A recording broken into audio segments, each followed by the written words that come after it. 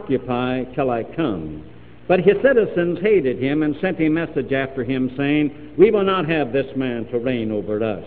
And it came to pass that when he was returned, having received the kingdom, then he commanded these servants to be called unto him, to whom he had given the money, that he might know how much every man had gained by trading. Then came the first, saying, Lord, thy pound hath gained 10 pounds. And he said unto him, Well, thou good servant, because thou hast been faithful in a very little, have thou authority over 10 cities. And the second came, saying, Lord, thy pound hath gained 5 pounds. And he said likewise to him, Be thou also over 5 cities.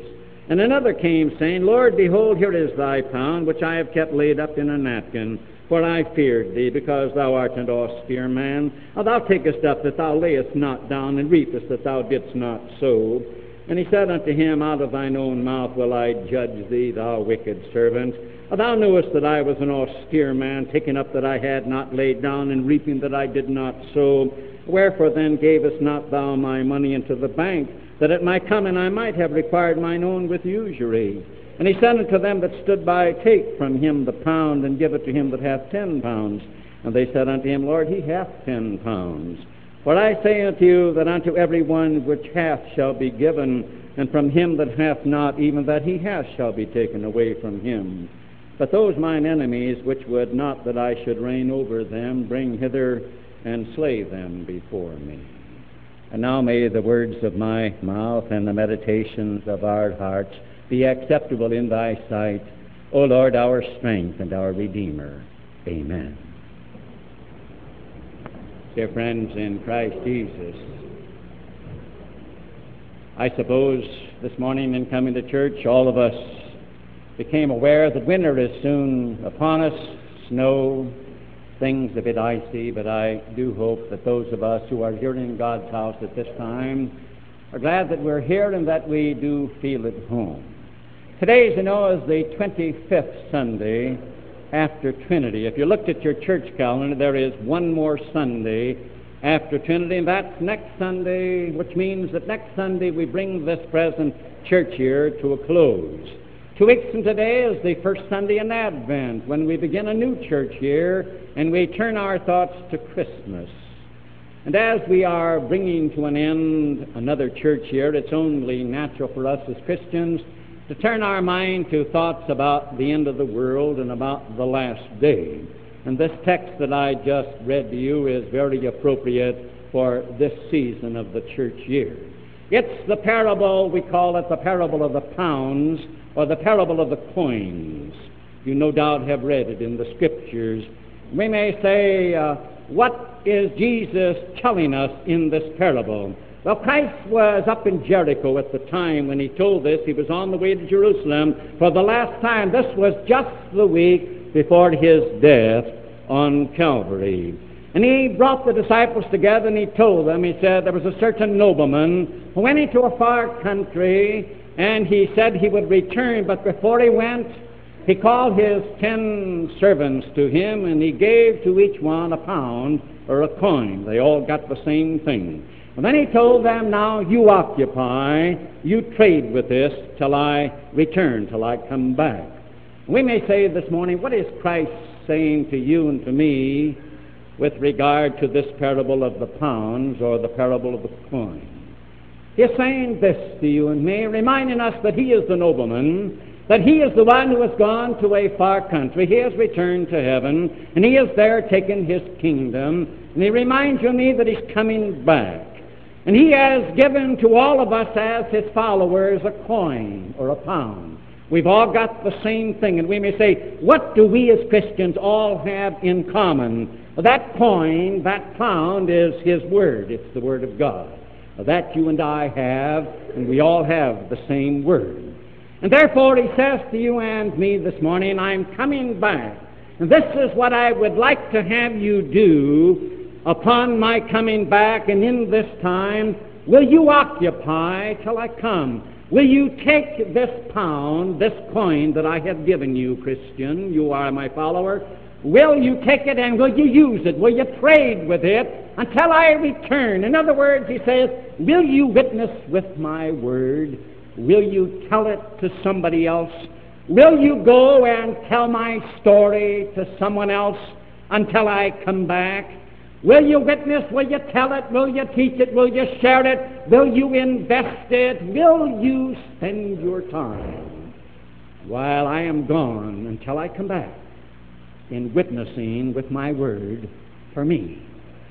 You and I may say, rather hard to believe that he calls to you and to me this morning to obey this call and this summons.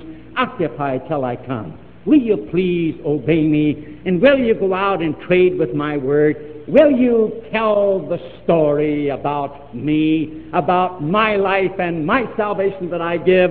Will you make this one of the chief things in your life until I come back? You and I may say, well, why should I, really? We may say, I'm saved, I've repented of my sins, and I put my faith in Christ. I have salvation. Why in the world should I, waiting for his coming, why should I occupy, and why should I go out and tell the story about Christ? Why should I go out and share and invest his word and do something with his word until he comes back when I am already saved? When he comes, will he reward me? Will there be any special reward, any special blessings? Will he remember if I do it? And we may say to ourselves this morning, after all, it's a big job, it's a hard job, it's rather embarrassing at times to go out and witness with the word and to go out and tell the story. Will he have any rewards on that day if you and I do?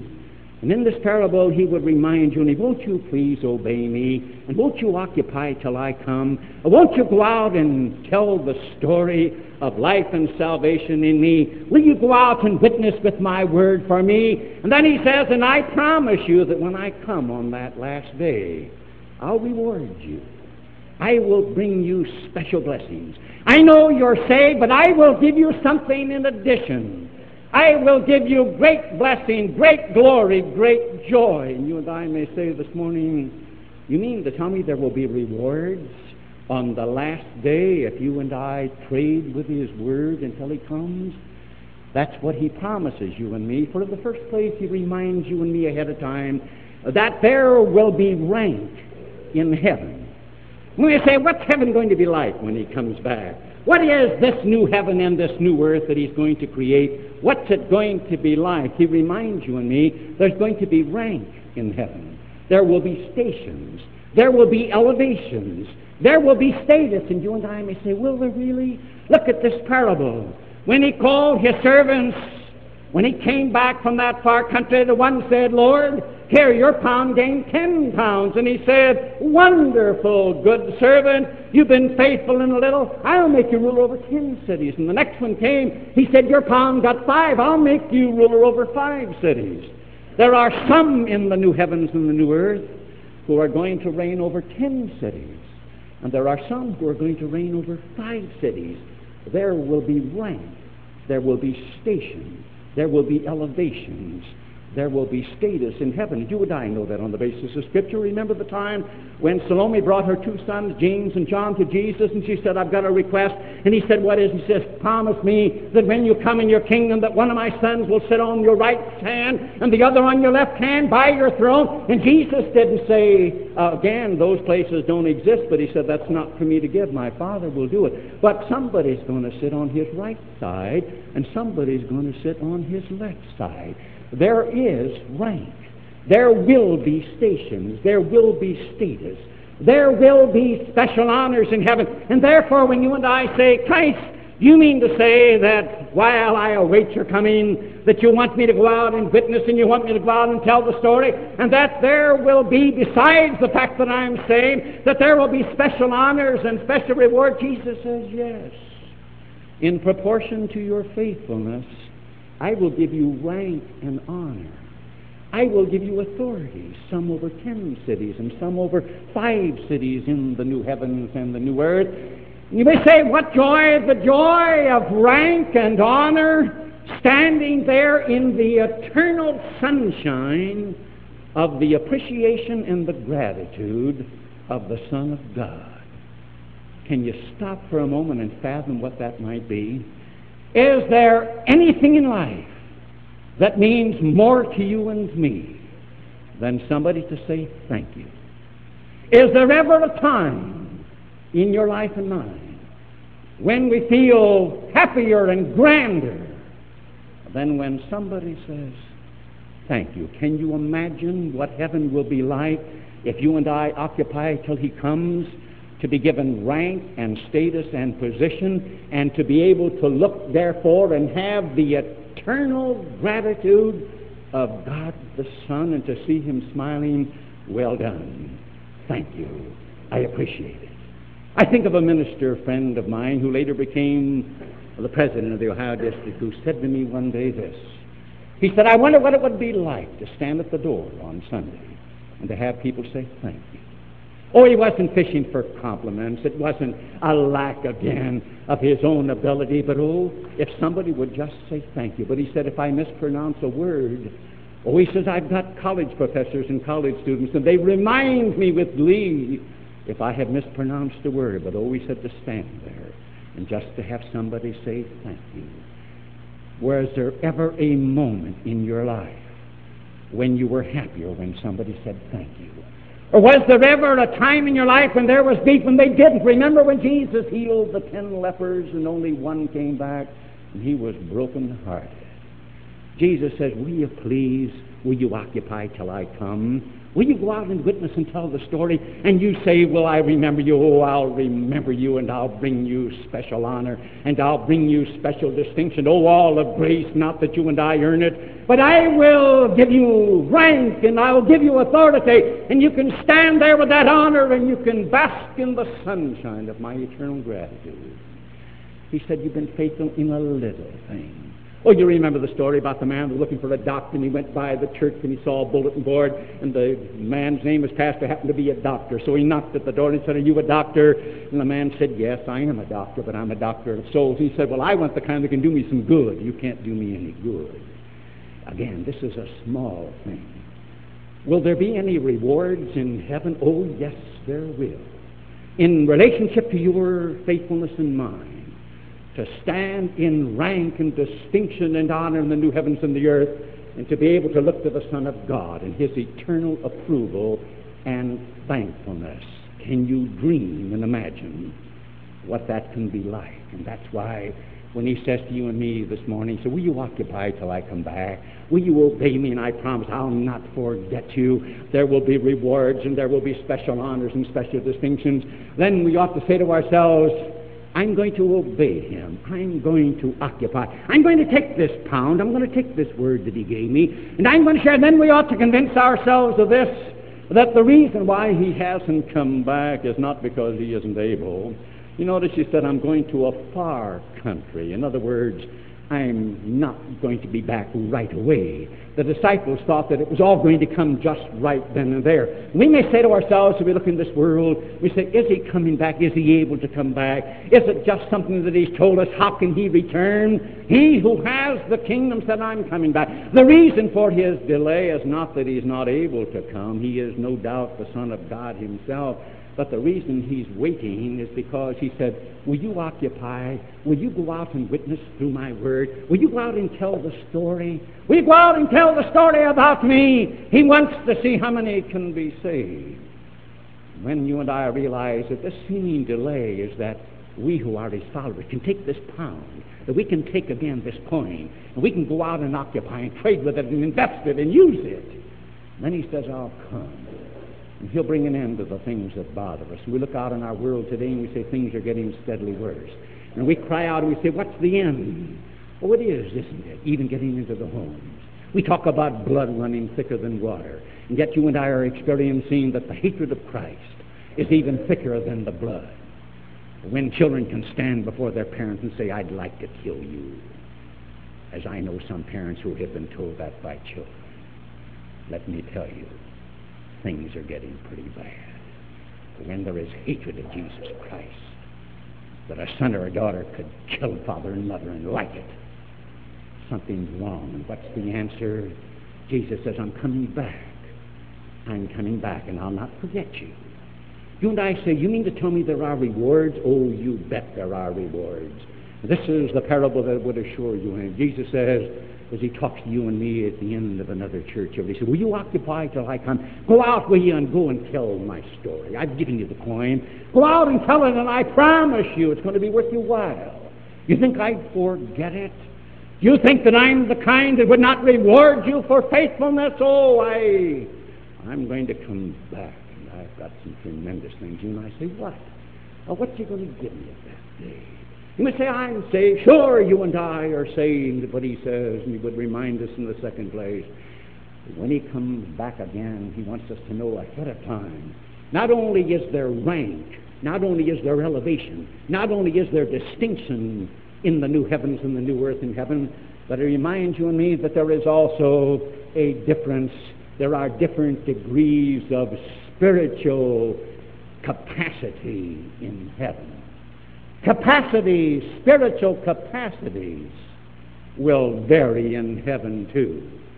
You may say, how so? You notice in the parable the one that didn't do anything, when Jesus says, take the coin away from him, take the word away from him and give it to the man that has 10, and then some says he's already got 10, now he's got 11.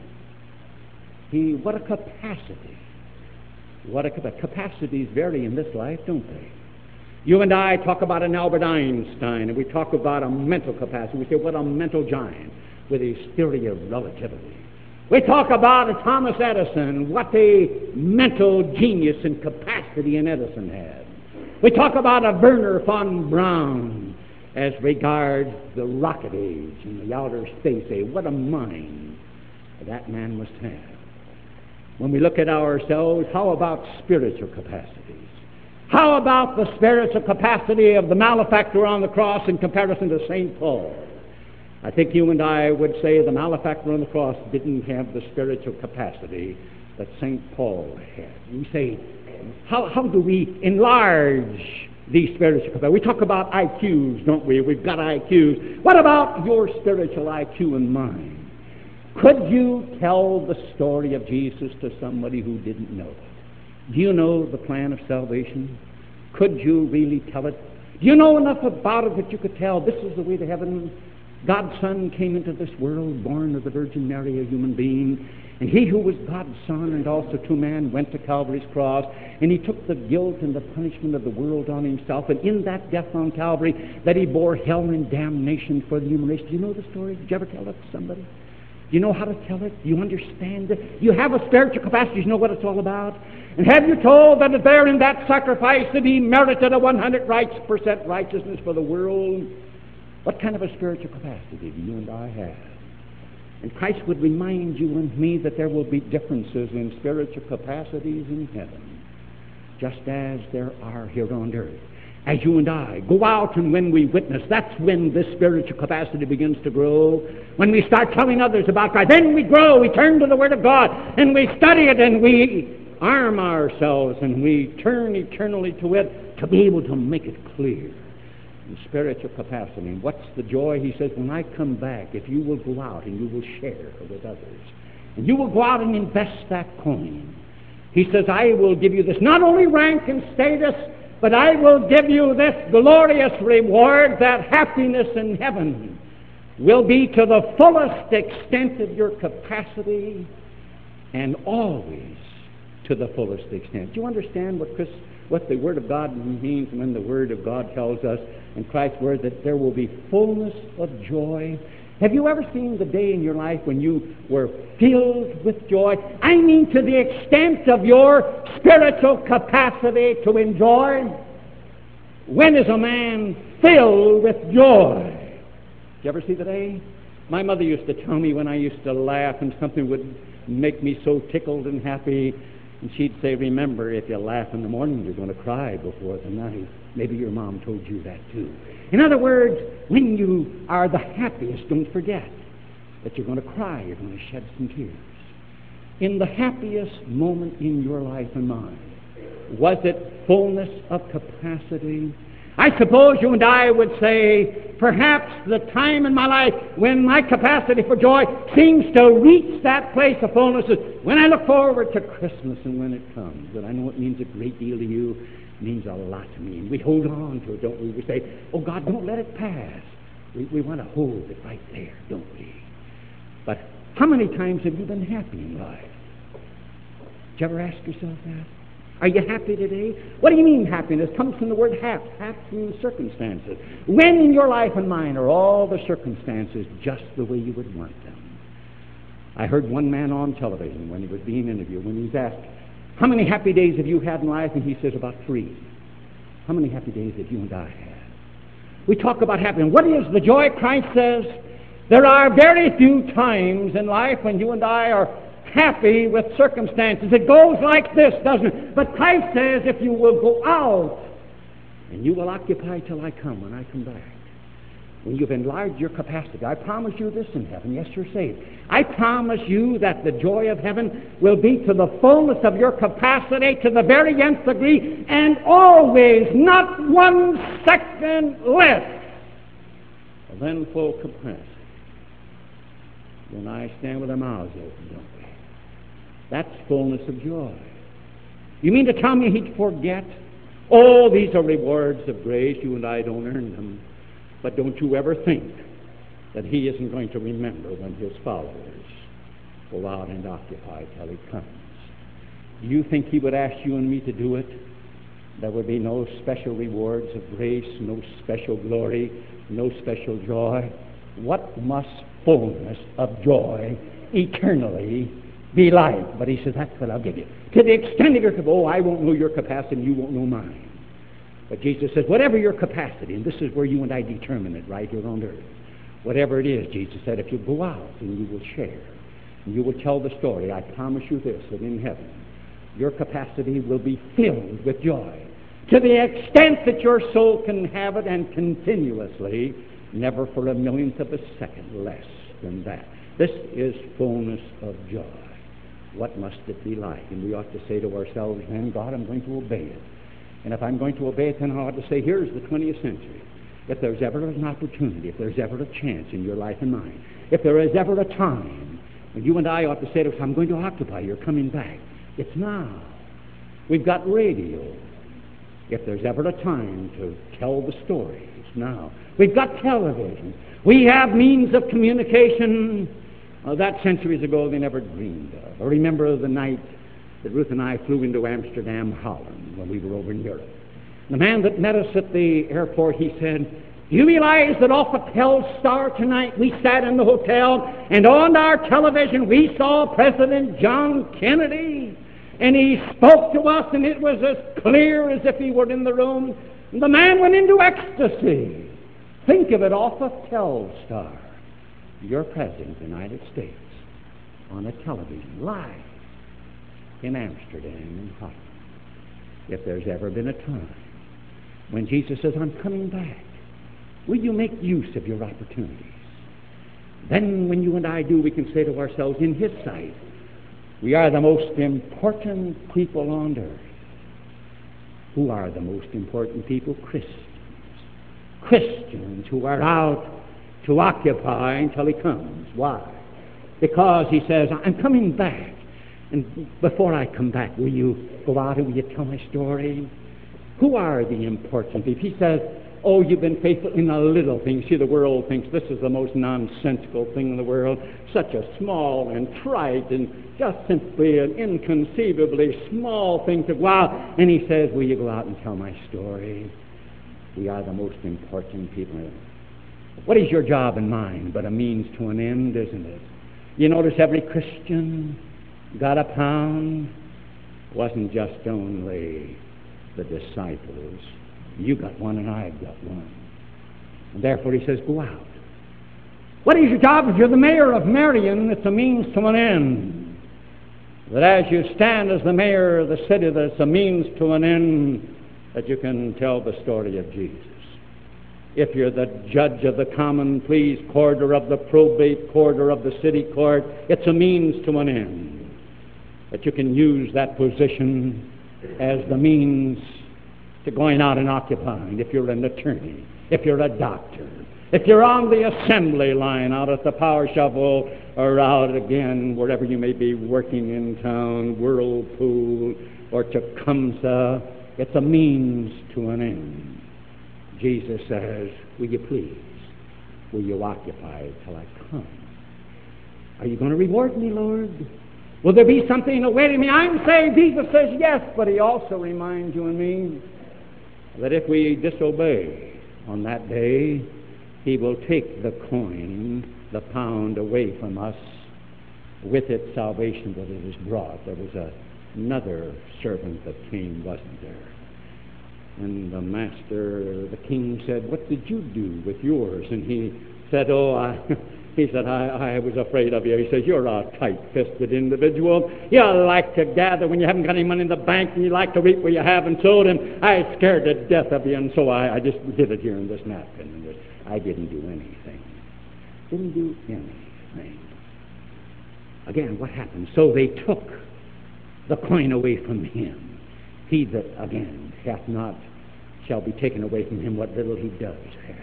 You and I may say, "I'm saved," but when I say no to him, and I say, I'm not going to go out, and I'm not going to tell that story, I'm not going to go out and witness, I'm not going to go out and share, I'm not going to go out and teach it, I'm not going to go out and invest it, and Jesus says, "You're not going to do anything for me." He said to that man, "At least you could have put it at the bank, you could have done something." I wonder if on that day, if Jesus comes to you and me, is he going to have to say, "Nothing but leaves"? You know, one day he looked at a fig tree. It had beautiful leaves. He pushed the leaves back, but he's looking for figs. Could it be that in your Christian life, my son, "I'm saved, looks beautiful, got a lot of leaves, and you push it back, where's the fruit?" Will he say to you and me someday, "What did you ever do for me in my kingdom?" Will he say to you and me, "If I had every follower like you, I wouldn't even have a kingdom"? At least you could have done something. You could have at least put it in the bank. When Moses, held his arms up one day in prayer while the Israelites were fighting the enemy, and he was praying they would win. When he left his arms down, the enemy would win. Well, here was Aaron and here was Hur. They couldn't pray like Moses. And when they saw what was happening, "We can do something." And there Aaron got a hold of one arm and Hur the other, and they held him up. They did something. Yes, they won. Nothing. Did you even go to church? Did you ever give anything for my kingdom? You mean not even a penny? You mean you can't afford a nickel in 3 years? You mean in forwarding faith there's nothing? If I had every follower like you, I wouldn't have it. Anyone who gets angry? Nothing. This is the sin of omission. Oh, you may say, "But Lord, I didn't commit adultery, and I didn't go out and steal, and I didn't hold up a bank." Jesus says, "What did you do for me?" Take it away from him. Take it away. And then again, when he takes the citizens who didn't want him, the unbelievers, they are slain, they are cast into hell. What happens to the Christian who didn't do anything, who didn't witness, who just didn't even hold up any hands, who didn't even think enough about him even go to church, who did nothing? As far as he's concerned, the kingdom of God would have died. It means hell. It means hell. Strangely, in hell there will be different degrees of punishment. The man that didn't know will be beaten with few stripes, and the man that knew better will be beaten with many. You say, "Jesus, will you go out? Will you occupy? I'm coming back." And if you and I would believe that, we'd say to ourselves, this ought to be, we ought to say, "There's one thing in life that isn't going to happen to me. I'm not going to die until I have won somebody for Jesus Christ." May I ask you, Faith, did you ever bring somebody to Jesus Christ? Did you ever experience that joy? Did you ever go out and share? Did you ever talk about Jesus to somebody who didn't know him? Did you ever have that? You remember one day the Baptist was preaching at the River Jordan, and Jesus walked by, and the Baptist pointed to him and said, "Behold, the Lamb of God that taketh away the sin of the world." The Baptist had some followers, and there was a man there by the name of Andrew. Andrew is Bar-Jonah. His name was Andy Johnson. There was another one there. His name was John. His father's name was Zebedee. It was Johnny Zebedee. And the Baptist said in the hearing of Andy and John, "There's the Lamb of God." They followed him. As they caught up with him, they said, "Master, where do you live?" Jesus says, "Come and see." And Andy Johnson and this Johnny Zebedee, they spent the day with him. Then they came back, and what happened? Andy had a brother by the name of Simon. He went right to Simon. He had something to share. Had something to tell him. I found the Messiah. And Simon Johnson said, "You have?" And so he said, "Come on." And so Andy brings Simon, and they meet the Lord. And when the Lord meets him, he said, "I'm going to give you a new name, Simon. I'm going to call you Peter. I'm going to call you Rock Johnson. You're going to be Pete Johnson. And of course, while John was too modest to tell us in his gospel, he no doubt went and got his brother Jimmy. And he brought Jimmy to the Lord. And what joy. I wonder how much joy Andrew is going to have in heaven when Brother Peter, who became great in the kingdom of God, is going to say to him in gratitude, but Andy, I've got you to thank. You brought me to Jesus Christ. You introduced me. You talk about joy, and we talk about glory when he comes again. The glory of being saved, yes. The glory of knowing this, the eternal gratitude of God the Son in the rank that he gives us. The eternal fullness of joy and the appreciation of someone who will say, thanks, I'm here because you introduced me to Christ. Have you ever had that joy with an adult class? Did you ever bring somebody? You know, that's one of the thrills in my life as a minister in the adult class. To have people come up and say, people that you brought, you did something. Come up and say, thanks for introducing me to Christ. I didn't know him. I didn't know the way to heaven. Thank you. Can you imagine the eternal joy of somebody saying, thank you? Is it anyone in the book of Daniel we are told, and they that turn many to righteousness, who have gone out and witnessed and told the story, they shall shine as the stars forever and ever. Oh, listen, as the church here comes to an end, and Jesus says, won't you please occupy till I come again? Oh, we ought to be able to walk the glory road and say yes. You see, I love to tell the story of unseen things above, of Jesus and his glory, of Jesus and his love. I love to tell the story because I know it's true. It satisfies my longing as nothing else can do. I love to tell the story. It will be my theme and glory to tell the old story of Jesus and his love. Now then the tremendous surprise, reward of grace, yes, undeserved. But Jesus says, I'll reward you. I'll not forget you. Amen. The peace of God, which passeth all human understanding, keep and unite your hearts and minds in Christ Jesus unto life everlasting.